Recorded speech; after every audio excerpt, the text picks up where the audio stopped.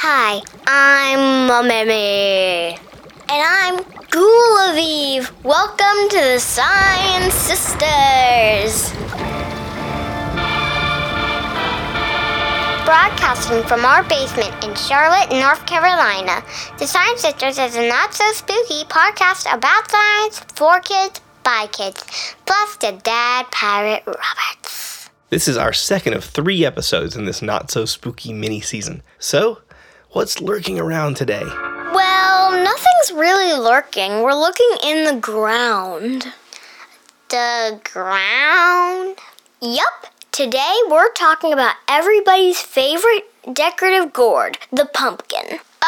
Okay, but what's a gourd? A gourd is the name for a fruit that grows with a hard outer shell and a fleshy interior, like melons, squash, cucumbers, and pumpkins. Did you just say fruit? A pumpkin is a fruit?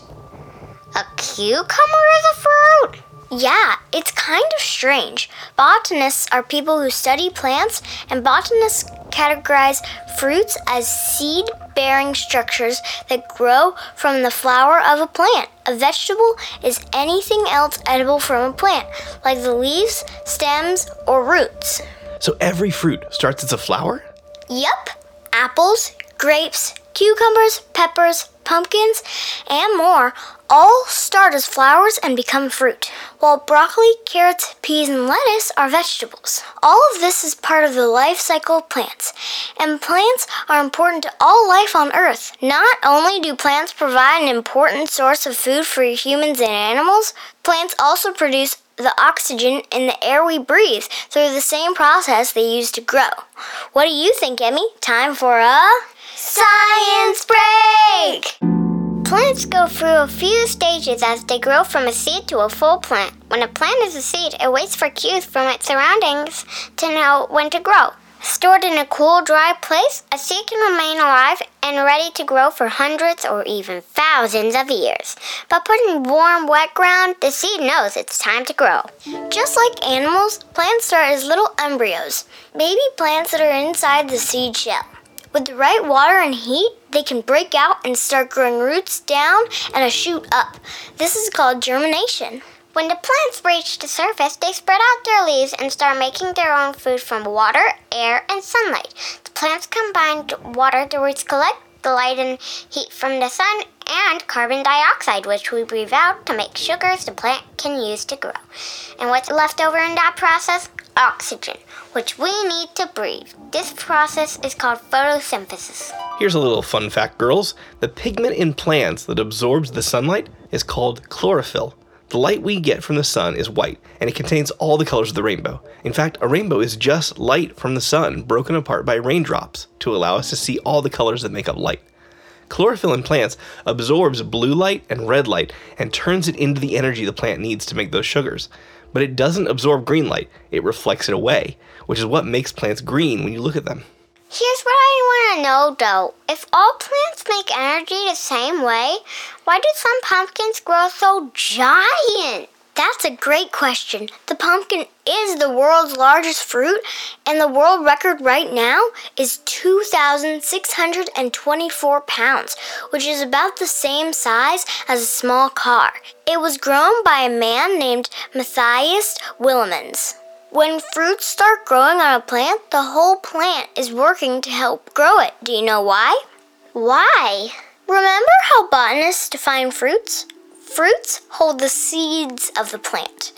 The plant wants the fruit to grow so it can fall and get planted or grow big and tasty so the animals will eat it and then poop out the seeds somewhere else the plant can grow. Oh my God! Gross! It's kind of gross, but it's how plants make sure they survive. So with pumpkins, they grow on the ground on vines, and vines have giant leaves that collect as much carbon dioxide and sunlight as they can, and wide roots that suck up as much water as possible. All of that energy and some of the water is brought to the pumpkins on the vine to help them grow. Pumpkins aren't as sweet as apples or grapes, so they grow bigger to be a good source of food for animals who need lots of energy, like deer. Humans can make pumpkins even bigger by providing getting ideal light, temperature, and soil, or by cutting off smaller pumpkins so all the energy gets brought to the biggest pumpkin. I read that some of the giant pumpkins can grow by 50 pounds a day during the biggest growing time. That's like a whole me every single day. How much pumpkin do you think you could eat? I don't really like pumpkin, but I could probably eat 50 pounds of apples. Here's another fun fact for you. How much of the pumpkin spice flavoring from coffee shops do you think is pumpkin? Maybe just a little. 5%? 30%? Well, I'm sorry. It's 0%. There's no pumpkin in pumpkin spice.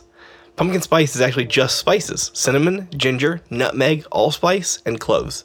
It's a delicious fall flavor, but it's not based on the gourd. It's kind of sad. I love pumpkin. That's about all for the Science Sisters this time. But if you want to talk to us, email us at thesciencesisterspodcast@gmail.com or call and leave a message at 910-777-7571.